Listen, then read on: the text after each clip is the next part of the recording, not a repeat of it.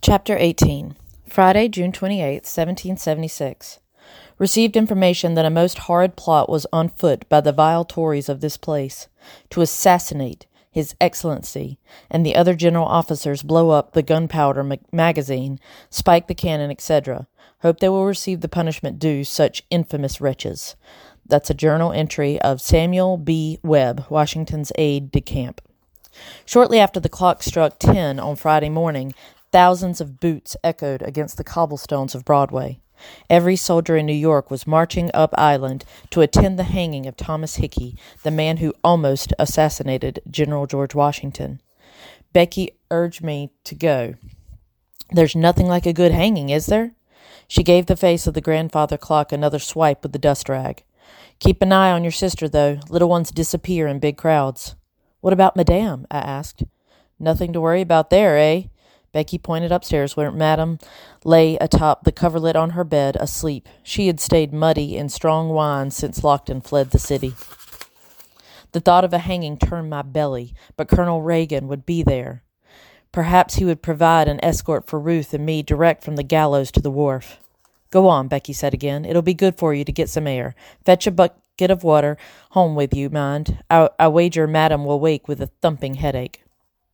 Ruth and I found ourselves in a tide of people moving north. The wave spread out once it reached the commons, where the prison, the barracks, and a large sugar house stood.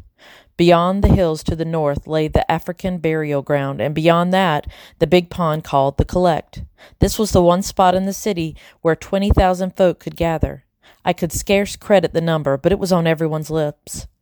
Ruth watched the crowd with big eyes and shy smiles for strangers, but she did not release my hand and kept her doll baby clutched tight to her. I half expected to see vendors selling cinnamon water, boiled sweets, and currant cakes, and a conjure man who would juggle 2 balls and a stool. There were none in sight, but the air of high spirits made it feel like a fair day. I took Ruth by the hand and led her around the backside of Bridewell Prison, toward the tea-water pump, where there were other slaves and servants gathered. I nodded polite and murmured my good day to the old men we called grandfather and the others who were familiar. Ruth sat in the dust. I turned our bucket upside down, sat on it, pulled a length of string from my pocket, and wove it into a fanciful pattern around my fingers. "Cratch crattle," Ruth said, clapping her hands. We lost ourselves in play, our fingers making candles, triangles, diamonds, and the manger. Suddenly there came a rough shout from the center of the commons. The crowd muttered, some folks craning their necks to see. Ruth giggled and held out her hands to me. She had made a complete mishmash of the string and could not untangle her fingers from the knot. There came another shout.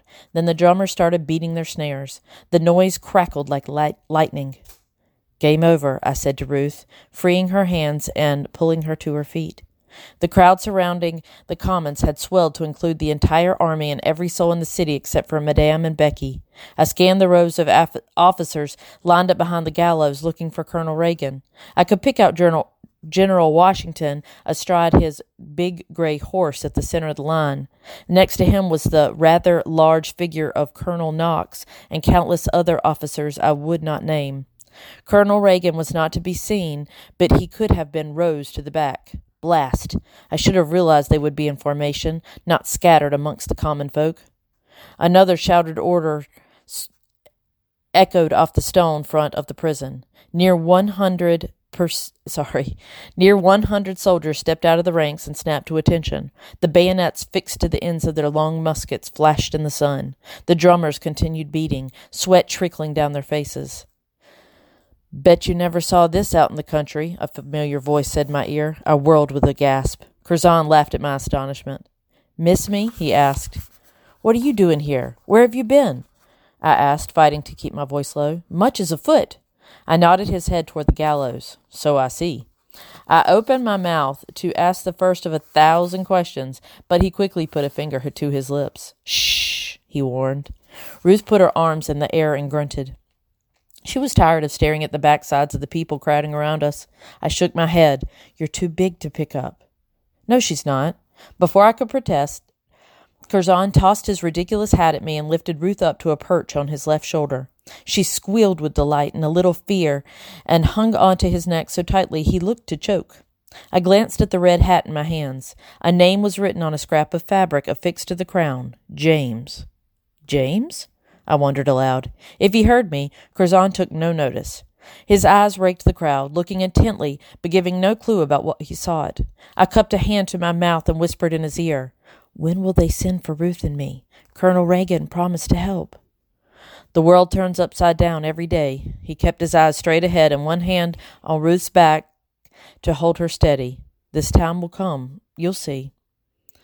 The drums beat faster. My heart sped up to match the rhythm. The drums stopped. "Here he comes," someone called. A guard marched Hickey out of the prison and across the yard to the gallows, his uniform dirty but buttoned. He kept his eyes on the steps that led up to the platform. He did not look at the rope that awaited him. The crowd had recovered its voice and was screaming vile curses. Cabbages, rotten apples, and a dead cat were thrown in the direction of the traitor. He flinched as an egg sailed past his nose, but the men holding his elbows kept their backs straight and their boots marching forward. Hickey was halted in front of the captain of the guard. The captain said something that we couldn't hear.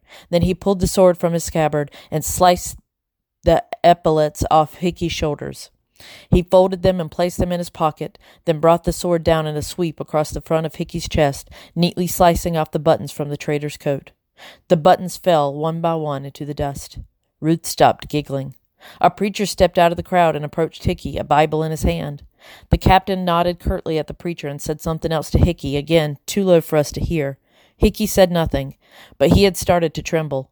The captain spat on Hickey's boots, took one step back, and slid his sword home into the scabbard. The preacher murmured to Hickey and got no response, so took him by the hand and led him to the wooden stairs that led up to his fate. "He's crying," I said. "Good," Curzon said. When he got to the top of the steps, Hickey turned around so the hangman could bind his wrists behind him. The drummers started beating their snares again, louder than before. The aide on horseback next to General Washington spoke, and the general leaned forward to hear better. He was by far the tallest man in sight. He agreed with whatever the aide said and patted his horse's neck. The animal tossed his mane and pawed at the ground. The crowd had grown so loud that Ruth released Curzon's neck and covered her ears with her hands. She whimpered once. I held out my arms and she slid into them. I lowered her to the ground. She stood near on top of my shoes, grasped my apron, and stuck her thumb in her mouth.